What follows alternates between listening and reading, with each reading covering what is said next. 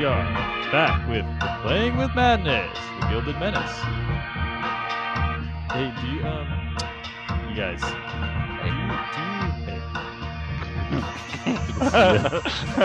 good to see you. Do you guys use verbal jujitsu on people? No, because I'm not an asshole.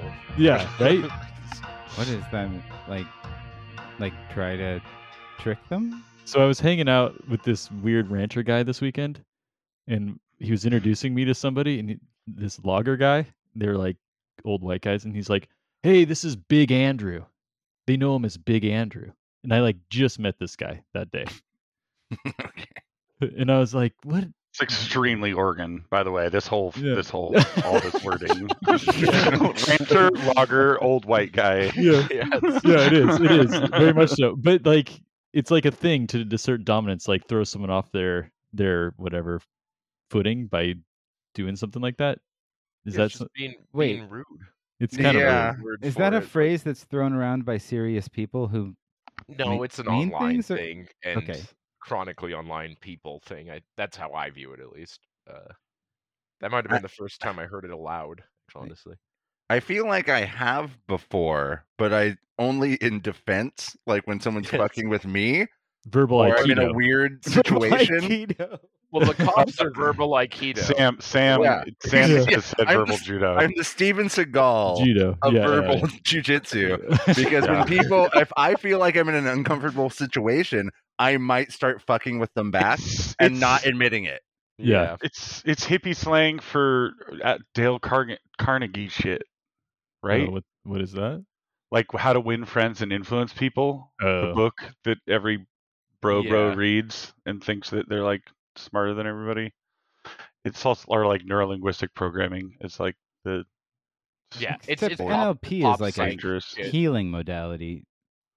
Unless you're but an it's also asshole. people like they train like people do like cops to interrogate people and stuff too. Right, you know? So, right. like, That's or true. con man would potentially be able to use that. No, I would never do. Yeah.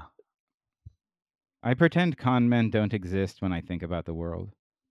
I am Aikido man. do you get conned a lot? I do. Oh no. Yeah, you are. Yeah, you're too. I work in cannabis, so I've got a story. I still have a story all of about when Morgan got conned by like an 8-year-old kid. Well, yeah, but he was a black belt in verbal jujitsu. No, she came up with like a piece of paper and was like, "This is to buy your bread," and you were just like, "Okay," gave her a loaf of bread.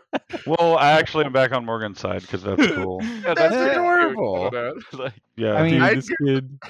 Yeah, that story is more of a metaphor because like I wasn't actually conned in that situation, but I have been conned by people in exactly that straightforward. Like I'm good at getting conned. I'm a good mark. I'm writing that down right now. Always On a piece of paper, I'm gonna give you for bread. every listener, go to Morgan's Farmers Market. Take something from him. He'll sell you and say, delicious bread "It's for a okay." piece of paper.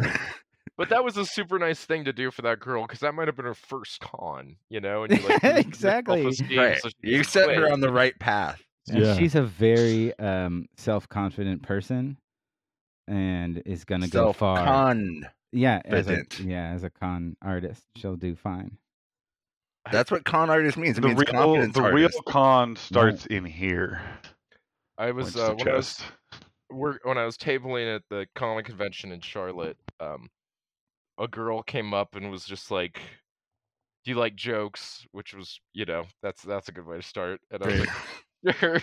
And then she told me like some weird joke about Bitcoin that I just didn't understand at all.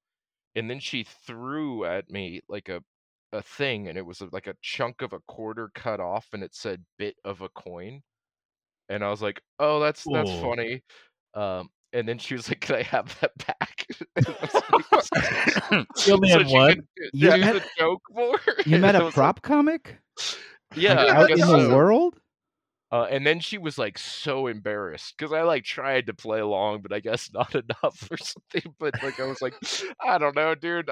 This is a lot for me. Like I'm busy. Like, Should have just been like, I'm 35. I can't. I'm on the backside of this joke mountain. Sounds like a long way to go for a prop bit. Is the definition of how dad jokes are spawned. Is I'm on the backside of Joke Mountain. I'm just only swing for the easy ones. Yeah, that's where dad jokes live. Yeah, they're trolls. They're mountain trolls that live on. Yeah, they're ancient beings. I'm done trying. Yeah, I'm gonna strength yank myself. Okay, that's a exactly. That was a clean cut, right? For the pretty good. That's a little rough, but whatever you like to do. I feel like Thiel's been around these guys who throw around their verbal judo. Is the point he's always doing it to us? Is the point to defeat you with ideas, or is the point to cow you into submission? Or yes. It's a submission one? It's to pivot the conversation. It's a strength play. Is that all it is? Yeah, it's just a dominance play. Yeah, exactly. You're just trying to keep people off balance. Yeah, you agree with them. You repeat what they said, and then you pivot what they said a little bit each time, and then you agree with them. You repeat what they said, pivot it a little bit more. That's like one of the simple ways. It's the classic thing where you tell someone that they agreed with what you just said a lot of the time. Yeah. Like you imply something, and then whatever they say, you go like exactly, and then you impart what you implied. Yeah. Right. A lot of it is what you do naturally in conversation, especially if you're like debating or discussing a topic. You like try to convince somebody of something, and it's you actually having malice behind it. Is that which is just weird. So it's yes and, but it's really no and. It sounds to me like you're saying something different than this dominance play, French. Like you're saying it's actually a technique for mind changing or something like that. You can use it for whatever. Well, you start you start off getting him off balance, and then you do the fucking flip hold. You call this guy Big Andrew, which makes Andrew off guard, but also builds confidence in the third party, and they think you're Big Andrew now. And so you're if you get away with being Big Andrew and gaining some kind of benefit from now being called Big Andrew, you owe the guy that named you Big Andrew. But dude, I owe that guy.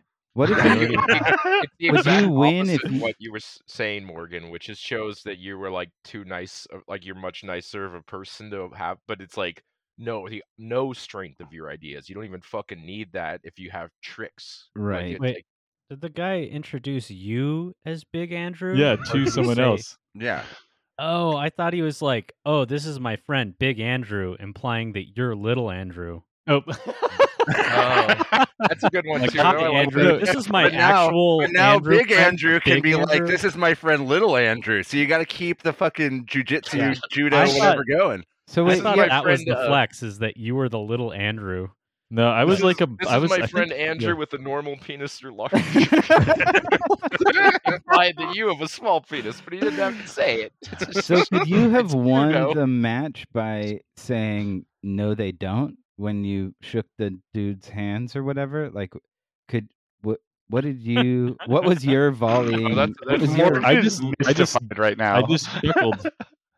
I just chuckled and said, "Oh, that's Poison Oak. Me and Poison Oak have an intimate relationship." What? That's okay, Yoda. Wait a minute. Say something cryptic. You do acid judo. I know. You weren't telling 100% the truth. You just left the ring and got in your car and went home. Like you didn't continue. No, I just laughed. And then he whispered to himself as he drove away, "I'm Big Andrew." But you lost because you just laughed, right? I'm saying like if you were to turn it to your advantage, you would have done something like, what an asshole, nobody calls me that, or something like that. That's the most tiring thing of this kind of shit, is I wasn't playing, and you don't want to play, but I have to win or lose something, but I'm trying to just live. Exactly. Well, and the reason I've thought about this is because this guy is like was a like high-powered lawyer who was from like Harvard Law School and did like high stress business negotiating in like Japan and China. And so I could feel his vibe, like he was like had this like dominance vibe all over him. I feel like that's what a lawyer does, is just word fucking martial arts. Well, you know how fucking good at it he was. Now he works at a ranch or whatever the fuck. He owns a ranch, dude. He owns this crazy piece of property. Like, no, he's Maybe not it's like working George there. W. Bush, where he just has to give everybody nicknames in his mind to get through the day. Like, Oh, so yeah. when he actually thinks about you, he calls you Big Andrew in his head because he like can't remember. Yeah, but that's Because you're just the tallest adorable. Andrew he knows. Yeah. Maybe Nobody he's will just being remember him. adorable. He did tell me that he really liked tiramisu. Did I he do pronounce too. it like that? I like this guy. Andrew? Yeah. he's like, have you ever had tiramisu? Wow. Oh. And I was like, probably. I don't know. Yeah. He's like, what? I kind So of you want to watch just. this is a David Lynch movie. I want to watch a reality show of your life, Andrew. Like, I'm very curious about what's going on and why you hang out with these people. It was a very weird weekend. Anyways, you know what was also a weird weekend? You guys getting murdered on the side of a mountain in 1898. Yeah, good one, man. That was like the best segue we've ever done. Yeah, pretty That good. was fucked up. Sorry. Yeah, last episode we went full bore into a very intense combat and lost some of our favorite characters. Oh yeah, speaking of intensity, I wanted to apologize to the listeners for the meaty gunshot sound that I put in last week's episode that scared the shit out of me when I listened to it. It sounded normal in Audacity, but when I exported it to MP3 and uploaded it to our publisher, something happened and made that noise. Oh, so unbearable. It was bearable, but it did make me fucking. I knew it was coming. And I was still like, Jesus Christ. Yeah, I fucking jumped on I was on an airplane listening to it, and I would like Yikes. jump every time it happened. Well, Yeah, I won't do it again. Makes it very real. Yeah. Guns are People die. scary. They are scary. They're good for jujitsu, though. Against My you. mouth gun will get It's you. my Yeah, I'm good at mental mouth jujitsu gun. against our listeners. Wait, what was that Keeping them on the movie edge. with the gun foo? Equilibrium. Gun kata? That movie rocks. The gun It's so kata. fucking- Yeah. What a dumb concept. Curve the bullet. Yeah, which one was that? Is that one? No, was Curve Wanted. the Bullet was No, a different Wanted one. was the Wanted Yeah. was terrible. Even worse, I think. I've never even seen it. I just remember laughing at Curve the Bullet. It was like they made a joke about it like on The Office or something, and I was like, what? Yeah, Wanted was based on a comic about supervillains, and the movie didn't have any supervillains in it, and added the gun thing, which is such a dumb idea. Oh, You'd that's think so it was funny. from the comic, but they made like, and I was just like, this has nothing to do with anything. Like, it's It was random like the ideas. most heavy-handed story. Oh god, I really disliked that movie. Yeah, I the much comic's bad, preferred too. Equilibrium, which I also did not think was very good. It was like the last good shitty like Yeah. Sci-fi. Like it was like that company like Rock Dog or some shit that just made like bad sci-fi movies for Sci-Fi Channel or whatever, but they had cut a couple gems like Rock Dog. That was it. All right. Well, we're gonna rock your dog with this sweet episode. Yay. Yeah. The Yeah, headphones in its ears for this recap. Beautiful, beautiful. Thank So you for the Judas like help. The Did you judo say help. Judas or the Judas No, Priest. the Judas chop? I feel like I should stop talking for a Thank you while. for the Judas segue. Yeah, I could read out my notes. We could Read. Yeah, let's hear. This is the Spark Notes version. It's Stanley the dead guy shows up and fucking teleports. Soapy is there. Pennarew gets possessed and kills Nigel. What the fuck? Stanley bites Roman. Bad. Pennarew gets killed. Phew. Dean and Roman down. Me and Leopold escape. And Olaf. Mounties next. What was the line? I'm not built for hanging gun shooting or something like that. Because you weren't gonna fire because you were hanging off the the One tram. arm hanging. What was that? Yeah. one? That Did was I say good. that? Yeah. Yeah. It was almost yeah. the title of the episode. It was oh god. How many episodes have we done? I haven't This is listened like to the 21 episode or yet. something. I'm not built for one arm gun shooting. One arm. What the fuck is it? Yeah, that was it. Yeah, That was it. I do have a 12 gauge shotgun, so that would make sense. I was taught hunting foxes in a very proper English type I'm not way. built for one-handed shoot hanging. There you go. That's pretty good. Okay. It's a rare person who is built for that. Yeah. That should be like Sylvester an area Stallone. of the range where you just like hang and shoot at shit. And, like... Well, that is a skill. It's one of the lines. One-handed shoot hanging is on there. The sheet. Oh wow! Oh yeah, look at that. I got 5% in it. Yeah, you're not very good at that one. So Right next to optometry. We lost Nigel. No. Yeah. We lost Nigel. We lost Pennarew. It was devastating. Roman and Dean are at like 1 and 2 hit points each. Mortally wounded. Mortally wounded at the base. Both Smuthers and Leopold got up on the tram and Olaf, and they were shooting.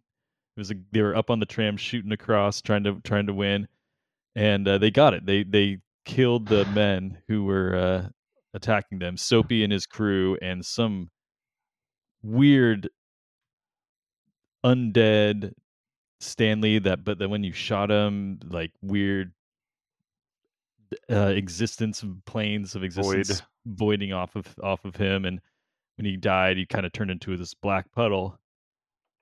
I like it ended with a 1-on or a 2-on-2, kind of like it ended just like two people just shooting at or two groups shooting at each other, like even kind of like just got crazy.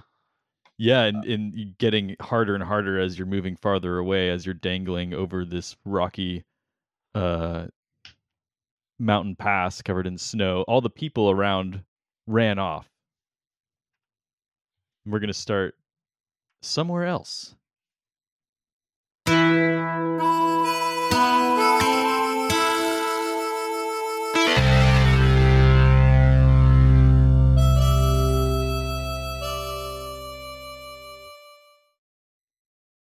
The sun is rising over a snow-strewn rocky mountain pass.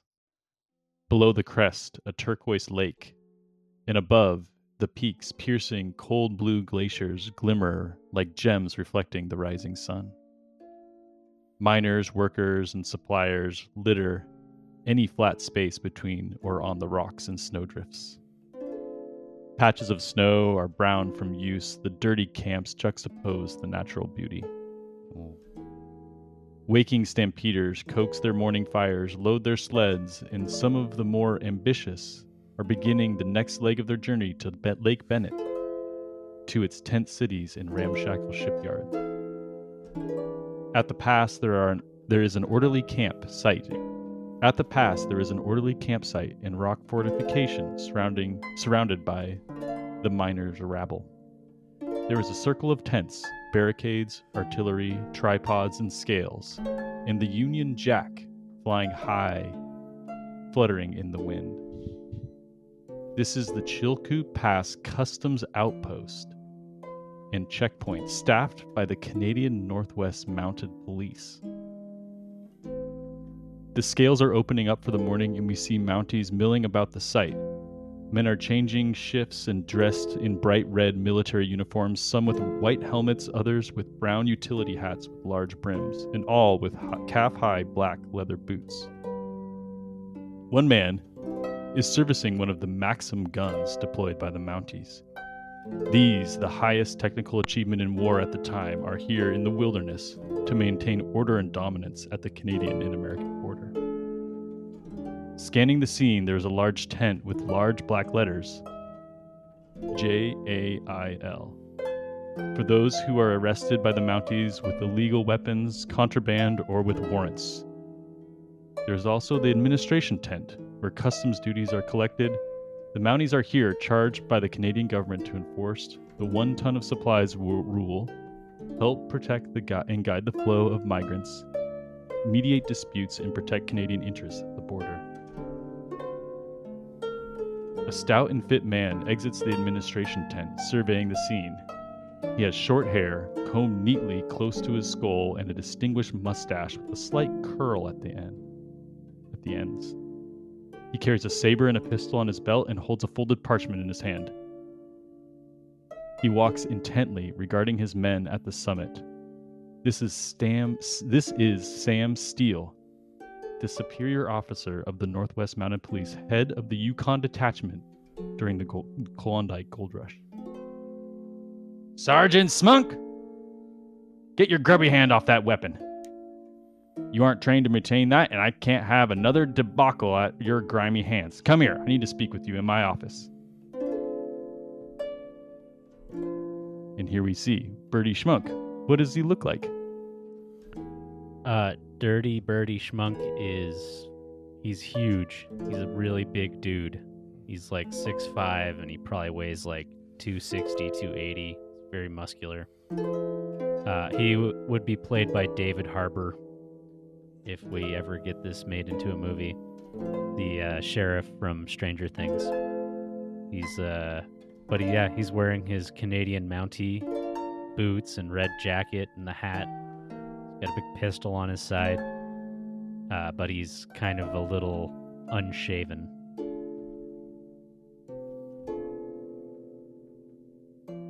Come here, Birdie. Into my tent. Oh, yes, sir. And Officer Steele brings you in. I've been getting I haven't been getting my regular communications, Birdie, from Dawson. There's been lack of communication and some here's some strange accounts from miners and people passing through. Something's happened over this last winter. I been pretty overtaxed here. I think I'm going to need you to do a mission to help me go and help establish. I'm going to be moving to Dawson here pretty soon. I'm going to need you to do an initial foray. You want me to go to Dawson, eh? Yeah, and get out of my fucking hair. I got no problem there. So what do you want me to do there exactly? I'm gonna need you to be my front man. I'm gonna need to figure out what's happening. I'm gonna need you to establish find out where my first lieutenant has gone in the mounted police. He hasn't been giving me information. And Lieutenant Checkers? Yeah, Lieutenant Checkers.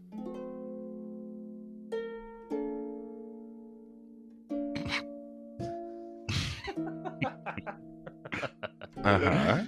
Yeah. So you have this conversation. He's basically like, you've been here for a long time, Dirty. I think, Dirty Birdie, you've been here a long time. What's happening with these miners in Dawson City that you want me to check on? The only thing that I've heard is that last winter there was something happened. There was men have been going ill, been going sick. There's food supplies have dwindled. The natural area around the city has not been producing what folks need, and the flow of wealth has not been what has been expected. And there's been chaos. There's been reports of huge parties of men and the Americans abusing this space, and I need you to be there as a front man to help me restore order. Oh, maybe we've been letting too many Yanks over the border. Yeah. And you're also you've seen enough up here on this pass. It's time for you to move on. Oh, okay. You want me to are we establishing an office there, or? Yeah, I need you to report back. Send word when you get to Dawson City what's happening. I'll be joining you shortly. In a month or two, I'll be following up. And any forward information that you can provide is what I need. Oh, okay. And we exit that scene and we hear fucking dick. Steele. Yeah, doesn't seem like a nice dude. Yeah, he's a fucking prick. We exit that scene and we hear. He's a Canadian national hero. Yeah. Oh, yeah, Sam Steele's a real person. Oh, you told me that. That's right. He's a real guy. Yeah. Canadians fucking love that guy. And he was actually the head of this pass at this time. Like, he actually, in history, moves to Dawson City from the Chillkoot Pass this year. Head of the pass. But we pull out from that tent and we hear some singing coming from the jail tent. Oh shit, I forgot the song. Hold on a second.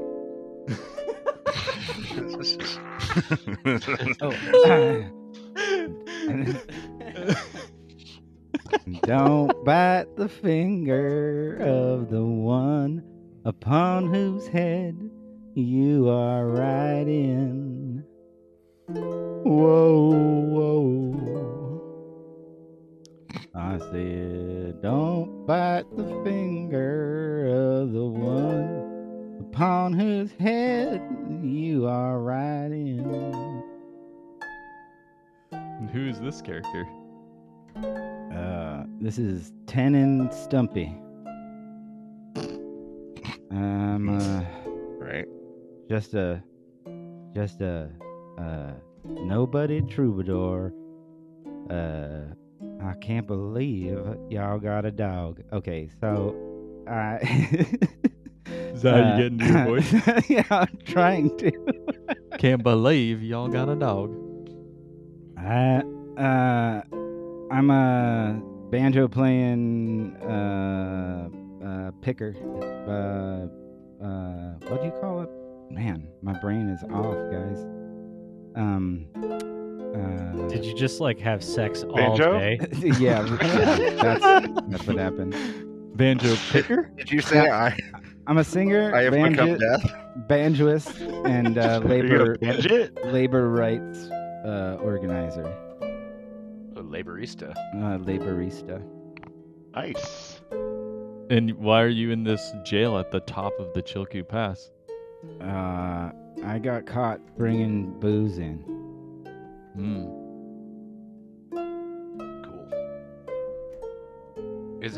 Are there not booze allowed in Canada, or just the fact that you're illegally importing? The Mounties ain't allowed to drink. Yeah, and so that they're setting Sam Steele's getting ready to send you back over to the American side. You know, at this time, this pass was like a very important post between the Canadian, the Americans, the United States government. Like, they weren't sure what the border was. They haven't like agreed on an actual border in this part of the world, and so the Canadians sent in all these Mounties to like maintain that the pass here is part of the Canadian border, and they were worried that shit would happen to all the miners and migrants that were coming into Canada, and then the United States government would then bring in troops to protect them and then annex and take over more Canadian territory.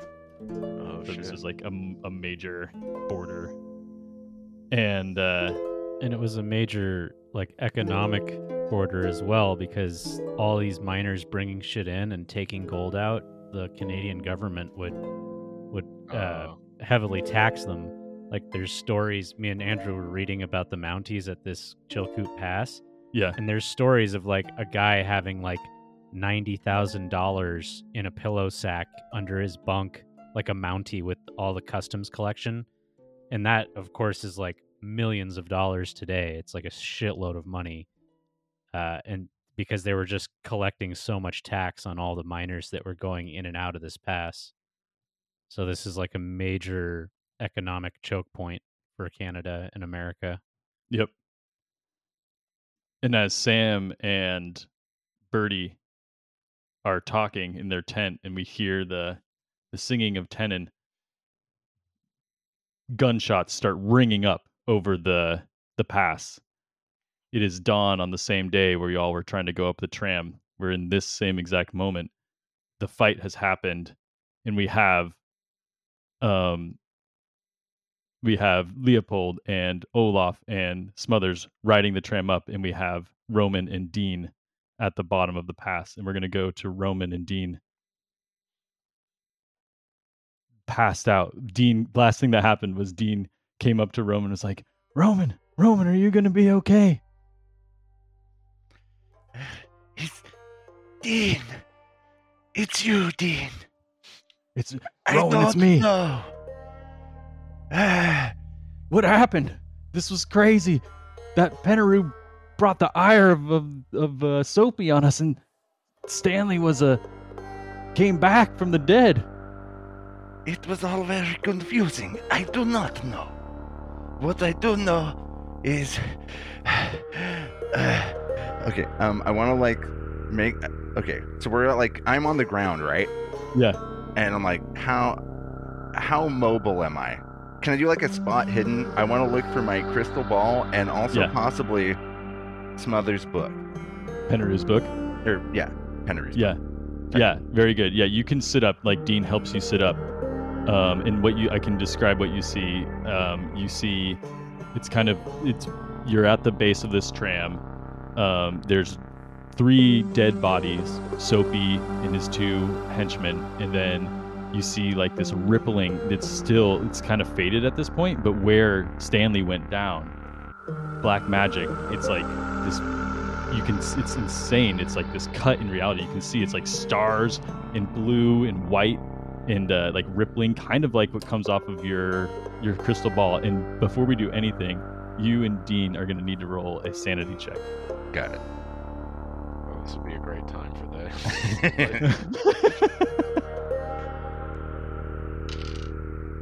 I got a Dean. Yeah? I got a 52 over 46. Oh. Can you spend luck on sanity? No. Maybe. I don't think so, though. Your call. Yeah. Nah, not in this moment. And so Dean passes. So he takes 1. And you take... Oh my god. Fucking 5. Cool. Oh shit. Then what happened? You have a bout of madness. Sounds good. Get comfy. Sorry, it was all in the die roll. So what you saw, you pulled out your crystal ball. You made a flashbang. All this metal got stuck to it. It fell to the ground. Pennarew got shot in the head by Soapy. He's sprawled out on the ground. You see his book and all of his stuff on his body. And but you also see this rippling, just unexplainable rift in reality next to you. And also, this is probably what's driving you most insane.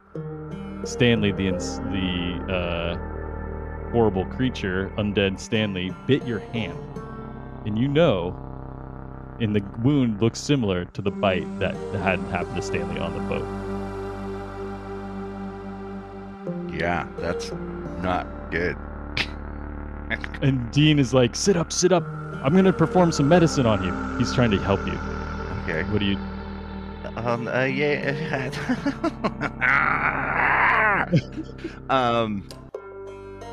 Yeah. So wait. Can I get to Smuthers' book? Let's go real crazy. Okay, yeah, you can. Cool. Yeah, you can. I want to open that and drip blood into it from my hand. Okay. So what happens? Go over. You're just roll a Cthulhu Mythos. Let's see if you're actually. So you just stand up, kind of possessed. What are you thinking? There's power. I'm gonna get more power from this. This is insane. Yeah, and literally reality is falling apart around me, and I feel like I'm in another phase of dimension or something. So it's and I feel like at this point I can tell power objects, and I've seen Pennerew's insanity, and So I'm just like, whatever. Might as well, like, don't go against the stream. You know what I mean? Don't fight the current. Align with it. So yeah, I'm going to roll a Cthulhu Mythos. And you're like holding it up. Align with the current. You're like, align. I got an 8 under 14. Wow. Check that shit. Hell yeah. Okay. So you're holding this up, and you drip blood into it, and you begin reading, and it all is making sense.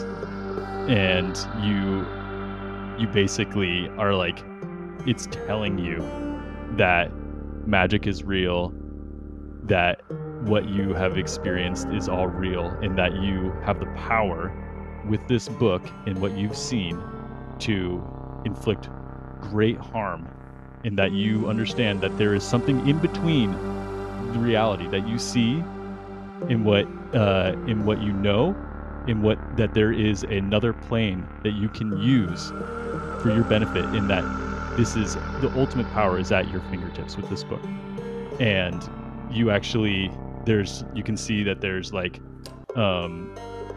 recipes for alchemical concoctions, and you learn the spell that Pennarew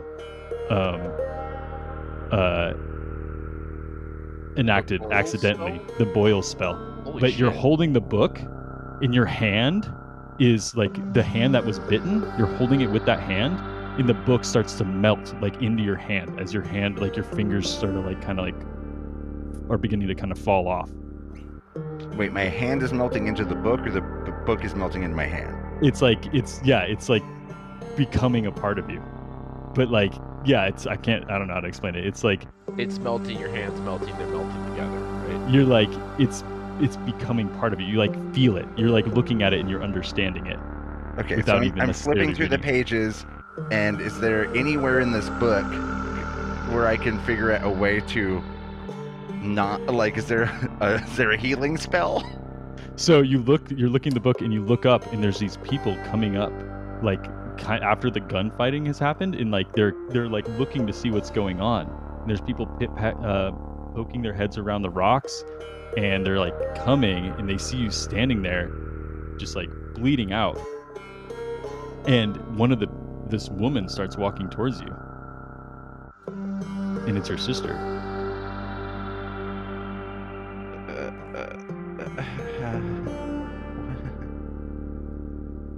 What was your real name? Oops, I forgot. Roman Peterson.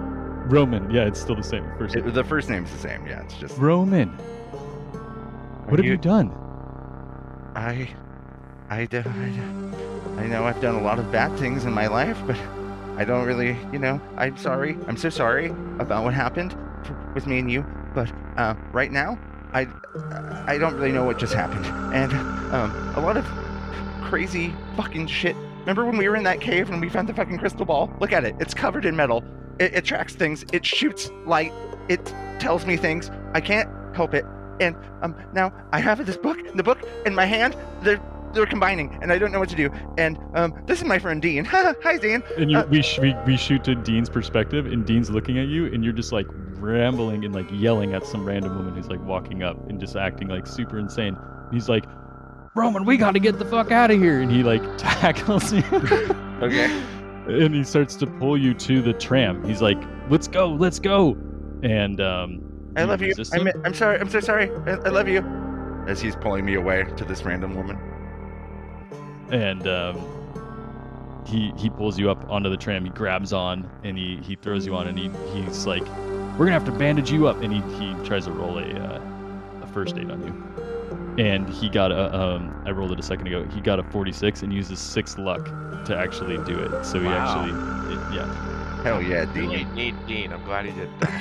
I know. I'm glad I recruited Dean early on. Yeah. But okay. So what was that healing? How much do you get? First aid, 1 hit point. All right, perfect. Now I'm at 2. So he does that take care of the like mortal damage? Like you're not dying actively, or does that not? Yeah. I mean, I'm still pretty fucked. But yeah, I don't think this. I'm not reading anything about this 2 hit points thing. It stabilizes when you use first aid. It stabilizes you for an hour, and then you have to make Constitution checks. But we'll definitely forget about that in a little bit. So you're good for now. Well, I'll write Constitution check. But he wasn't dying, so. Oh, okay. Yeah, he got to 1 hit point, and we said he went unconscious, and Dean woke him up. So you're at 2 now. You're gonna live forever. Nice. And he's doing that, and you caught like one of these tram pieces, and there's people kind of coming around. They're like, they kind of chase you up, and they're milling about the tram, and we see some of those tram operators too. What do you do? Well, I'm looking at my hand in the book. Yeah. Being like, again, I'm a little confused. Like, so the book is the book infusing into me, or is my hand falling off it's like into the book? You can feel. It's like you're holding it with this hand that's been bitten, and it feels like you're connecting to the power through this wound. I think is the better way to explain it. Like but then your hand is beginning to like melt away, so it's like kind of like harder to hold. It's getting harder and harder to hold this book. And okay, we're on the tram. Is there anyone else on the tram besides me and Dean? Just you and Dean. It's like an empty platform. Does Dean have a big knife? Of course he does. It's fucking Dean, the mountain man. Okay, I'm in a state of madness anyway. Yeah. I tell him to chop my hand off, but don't hurt the book. Oh, I'm sure there's like a flywheel with a belt. You could just stick your arm into that. Okay, yeah, I mean, but now I might like. Oh, I only have 2 hit points, so Stop the tram. I think I was I have a tourniquet. I have that written down. You have a tournament. Yeah, that was the last thing Pennarew did was got a tourniquet on your arm. So that's cutting the blood supply off. Yeah. Your hand is like numb. Yeah. All right. I'm like, Dean, please. Dean, you must make sure I do not bleed all over too much of dying. And I take the book in my other hand and shove my fucking hand into the thing Chris just talked about. Because I'm crazy, and I look him right in the eyes. What's happening is like you're on the tram and it's going up, and there's little like pulley places where it like the tram wire goes through, and like because holding it up, and as you pass like certain parts on the pass, and so you put your hand up and like get it. It's not the flywheel, it's more like the wire or the really intense cable, but through like a pulley. But I feel because the book told me things that I feel confident in my mind. You feel invincible. Yeah, exactly. Honestly, like, and you're like, and you saw what happened. You saw what happened to Stanley. Like he was melting away, fading away. So there's no other option right now. So I just go like, make sure I am not dead, and I do that. No, Roman, no! And you throw your hand up in there and like grab the cable as it goes through this block and tackle or whatever. And God, I don't even know what to roll. Constitution? Yeah, roll a Constitution. Okay. That's a good one.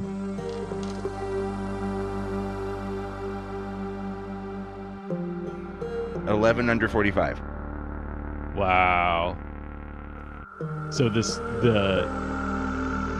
your hand is crushed. Your hand is crushed under this. It's just mangled, and but it's not profusely bleeding everywhere because of this tourniquet. You pass out. Okay. Again, and you have to because. I only have 2 hit points, and I feel like that took at least 1. Yeah. Right. But I told Dean just make sure I don't die. That was my last. You're at 0. I can't not make you take damage. I think that's I'm insane. Like this is all playing out the way it should. And he's like, no, and you see the last thing you see is you're like, you're like just like insane. You're putting your hand through these pulley wheels pieces, and you're on the ground, and you see Dean draw out his Bowie knife and you look at your hand, and it's just like this mangled, boiling.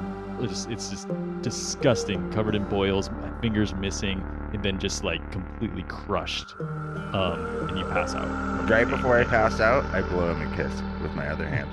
and the book. You with the book? Yeah. And he Catches it. he catches it, puts it on his cheek, and says, "You're gonna be okay." And he just takes a giant Bowie knife and chops your arm off at the elbow, and you pass out. I hope he I'm gonna thinks try that about next time I get- Pennarew when he's doing it and feels bad about how he tried to stop me from cutting off other dude's hand. I hope That's he really feels what's bad. going through everyone's head.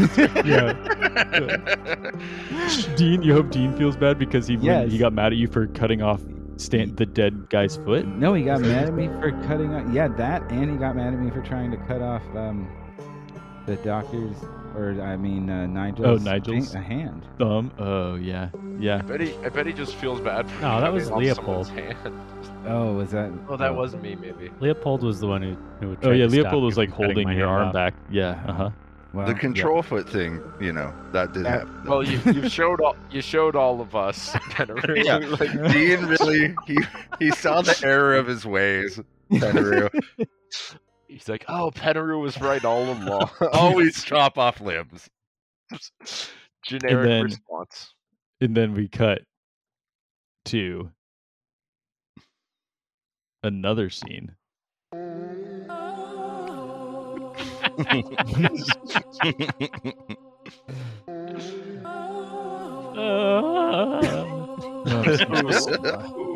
So sweaty. It slaps every time. It's the really big space in between the two. Yeah. It's great. Nice sweaty slap. God, how long? Oh, well, it's 17 seconds. I know how long it is. Did you hit it again? Don't No, touch. Don't hit it again. We're done. We're done. Okay. We hear yelling. And we hear men yelling, and then we hear Leopold yelling, "Don't leave me! Don't leave me!" And then there's sounds of authorities yelling and gunshots, and it fade to black, and then we fade up again. It's black, and then it's up, but it's more sepia, like brown. Like a filter. We see a flat, barren desert. Flat, barren desert landscape speckled with short and rugged brush. The sun is beaming bright overhead, and on the horizon we can see the growing city of Los Angeles. The scene is still and quiet until it's interrupted by a loud gunshot. That's where the meaty gunshot sound goes. Boom! Our view turns. No, I'd rather you just do it. Boom! Our view turns towards the sound, and we see a man hunched over a riding horse, the sounds of galloping hooves in the dirt. He holds his stomach before tipping forward and falling roughly to the ground. Behind him, another figure dismounts, their own horse. We see Leopold, though tan and healthy, with a worn hat and bandana around his neck. He walks calmly forward, his face strangely blank for the violence he just committed. The man on the ground groans, forcing himself up with one hand while clutching their now freely bleeding stomach with the other. Meanwhile, Leopold comes over and picks up a burlap grain sack the man dropped as he fell. Several watches and a pearl necklace had fallen out of it, which Leopold picks up and returns to the sack.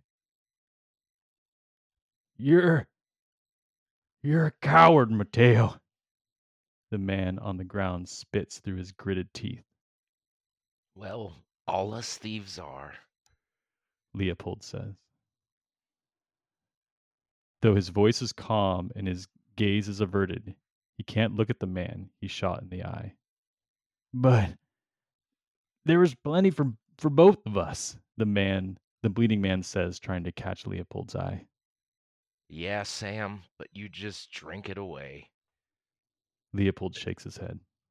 Then we'd have to do another job. When you spent your share, another job I plan, while you just bitch and moan, you fucking leech. But we were partners, the man says, barely able to hold himself up now. Well, now we ain't. Leopold says he points his gun at the man, and this time he looks him in the eye as he fires, shooting straight into the man's face. He falls, blood splatters on the hard, dry desert ground. Then the body flickers, and as Leopold crouches to begin rifling through the man's pockets, we see Nigel's body, then an artist in bedclothes, then a robber in the woods. As the lifeless body shifts and changes, Mateo begins searching through their pockets, uncaring for all but the wealth they carry. And we cut to Leopold, Smuthers, and Olaf high on a tramway overlooking the Chillkoot Pass, just leaving the shootout. And Leopold is staring at the watch he pulled out of Nigel's pocket. Yeah, he's wanted this watch in his bout of madness, because he thinks it's how Stanley pulled it out and pressed it and opened it and teleported. So he's like opens it and like looks around. He's like testing it, like opens it and closes it and looks around, seeing if anything happens. And I assume nothing happens. What are you doing, Leopold? Do you realize what just happened? Oh, yeah. But we got bigger problems. They're all dead. They are all dead, yes. Well, no, I don't know. I don't know if Roman was... they might have been alive. We don't know that. But there's Mounties at the top of this mountain. There's a whole base of them. And they heard those shots. Oh, God. So we gotta get it together. Dear. Are you bleeding? Were you hit? I heard... I couldn't tell in all of it. No, I wasn't horribly injured. I actually can't remember if I was shot or not. I don't think I didn't take a bunch of damage. I think we said you got shot in the butt for 2 damage or something like that. Yeah, you got hit. I am 9 out of 12. Yeah. That's okay. Well, we gotta hide that shit. We can't let the Mounties see it. Or maybe we can. Fuck. I don't know. What do you think we should say? Maybe we got jumped, but maybe there was a shootout. There was some a robbery at the base. We were robbed. And got on the tram, fled for our lives. We're not supposed to be on the tram. We were running. They need to go down and help. Maybe they could help Roman. Yes, there's a disaster. They must see to it. I'm gonna be Nigel. I looked from Smuthers to Olaf, like kind of nodding, like, yeah, I'm gonna be Nigel. I don't know what the fuck is going on. Just call me Nigel. It's really... Well, I'm certainly not going to be Pennarew. I think you're fine as is. In fact, you do all the talking, but I'm Nigel. And I pull out Nigel's ID, whatever a fucking ID was back then. It's like a piece of paper. It's like a passport. It's Smuthers Burden is gripping his temples fiercely. And you all have it. Like, this is something you would keep on your person. It's a very important document. And you have two. I pull out Leopold Westin to chuck it. Never heard of this. This is all part of my return to madness from losing 3 more sanity after losing 5 fucking sanity in a night or whatever. Yeah. So you throw your Leopold ID off the tram. It flutters down into the snow. I'm Nigel. Was that all right? Can I treat my butt? Oh yes, we should hide that.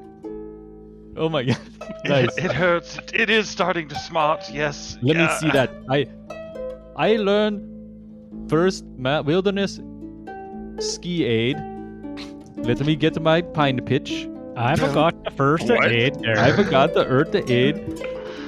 Please, he's gonna try to pine pitch your ass. Be kind. It's a tender spot. Yeah, he failed. Oh dear, that is bad. 60. Let me try. What is my first aid? It's bad. 30. That's not that bad. 68. Okay, Leopold, what do you got? That was Leopold. That was Nigel. He can't. It was Nigel Wink. Smuthers. What do you got? I think you could too. Okay. I got a 49/30. So you just have this huge blood spot Ass on your blood. Yeah, ass blood, and you're limping. We'll say you have a limp now, especially because guys are all poking at it a bunch. There's a bullet. You have a bullet in your butt. Well, fuck. Thank you. We can't hide this. We need to ask them for help. Let's say we were robbed. That works fine. He's just kind of sobbing. Keep your shit together. We have to, you do the talking. I assume you're better at this shit than me. Yes, I could charm them with my vulnerabilities.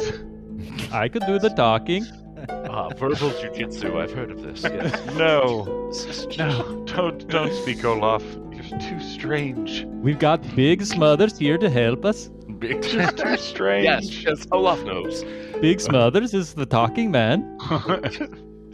We were robbed, Olaf. All right, we were robbed.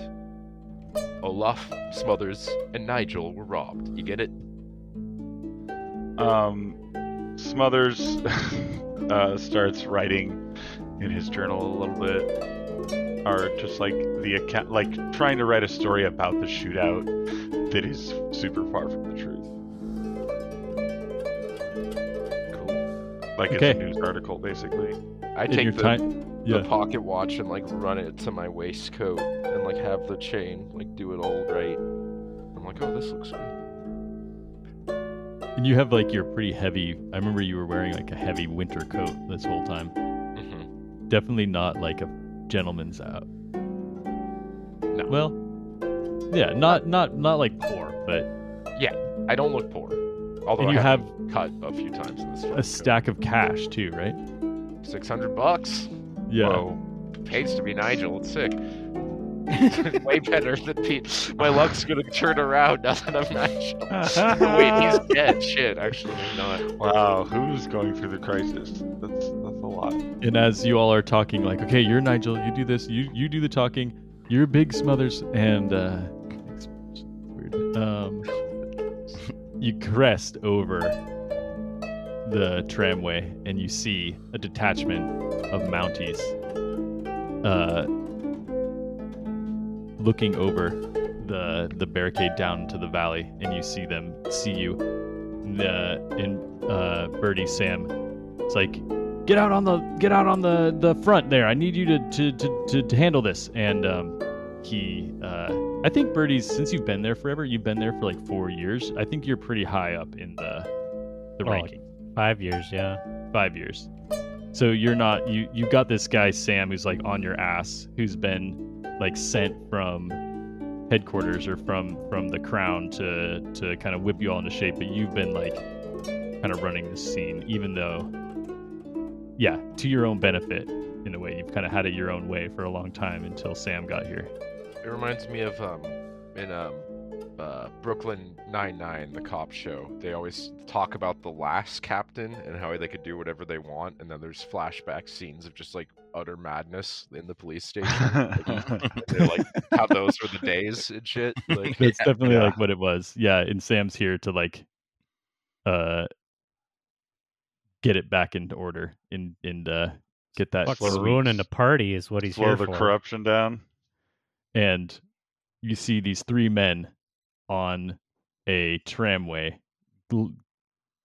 landing at the tram kind of the landing place. Platform. And there's a platform, and you guys, what you see is like a barricaded like kind of gate. There's miners and stuff everywhere, all over the snow and the rocks. But there's like a checkpoint that you have to go through, and on this checkpoint, there's mounted Maxim guns, like the modern machine guns, pointed at you. Can I perception check of like as soon as we crest the hill, I see that Spot hidden? Yeah, it's very prominent, and there's men at them. Okay, I would immediately throw my arms up and be like, "Help! Help! My ass is bleeding. Help! Ow!" my friend was shot. Please help. Yeah, I would assume so. Like we had the first tram load of the day loaded up. Like we were gonna go first, and so when their tram load gets to the top, I assume the top would have its own brake lever. Yep. And so when they're like 10 feet from the platform, I'll stop. I'll pull the lever so that they'd have to make like a 10-foot jump off this platform that's hanging in space. And I'm just kind of walk to the edge. I'm like, oh, hey there. There's not supposed to be any people on the tram. What are you boys doing out there? Oh, please help us. My friend's been shot. It's already going. It's already falling apart. My rump. It's my rump. My rump. See? Look at his lumps. His lovely lumps. Your lovely reporter lump. I got There was a delirium on the pass, and there was men shooting. I got a 34 under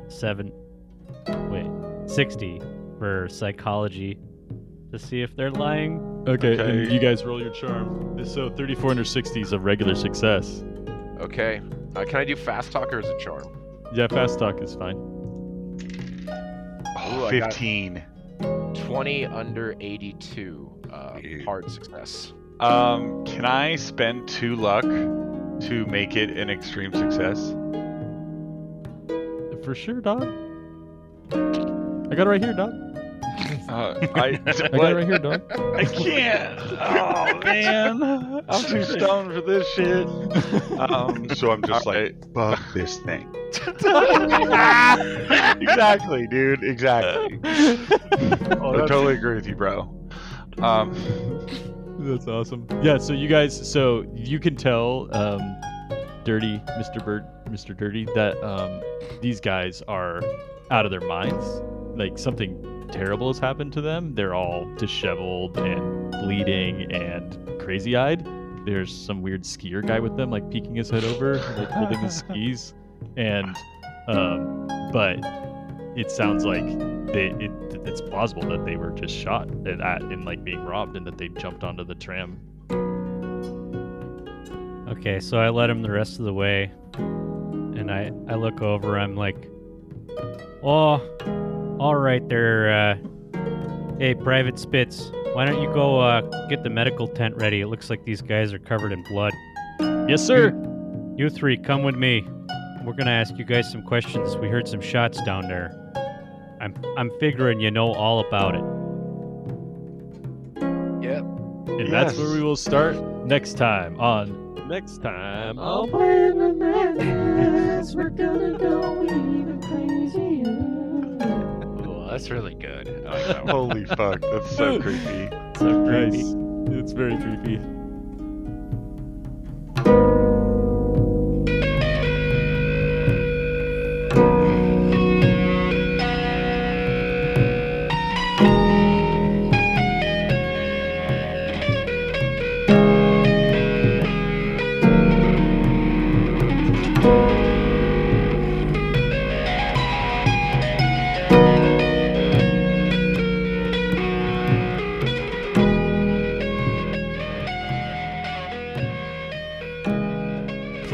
Madness is released every Thursday on your podcast app of choice.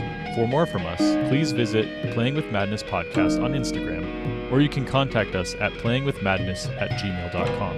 You can also visit r/playingwithmadness to join related discussions on Reddit. And consider joining our Patreon to support the show and access exclusive content at patreon.com/playingwithmadness. Please rate, review, and subscribe. It really helps. Thanks!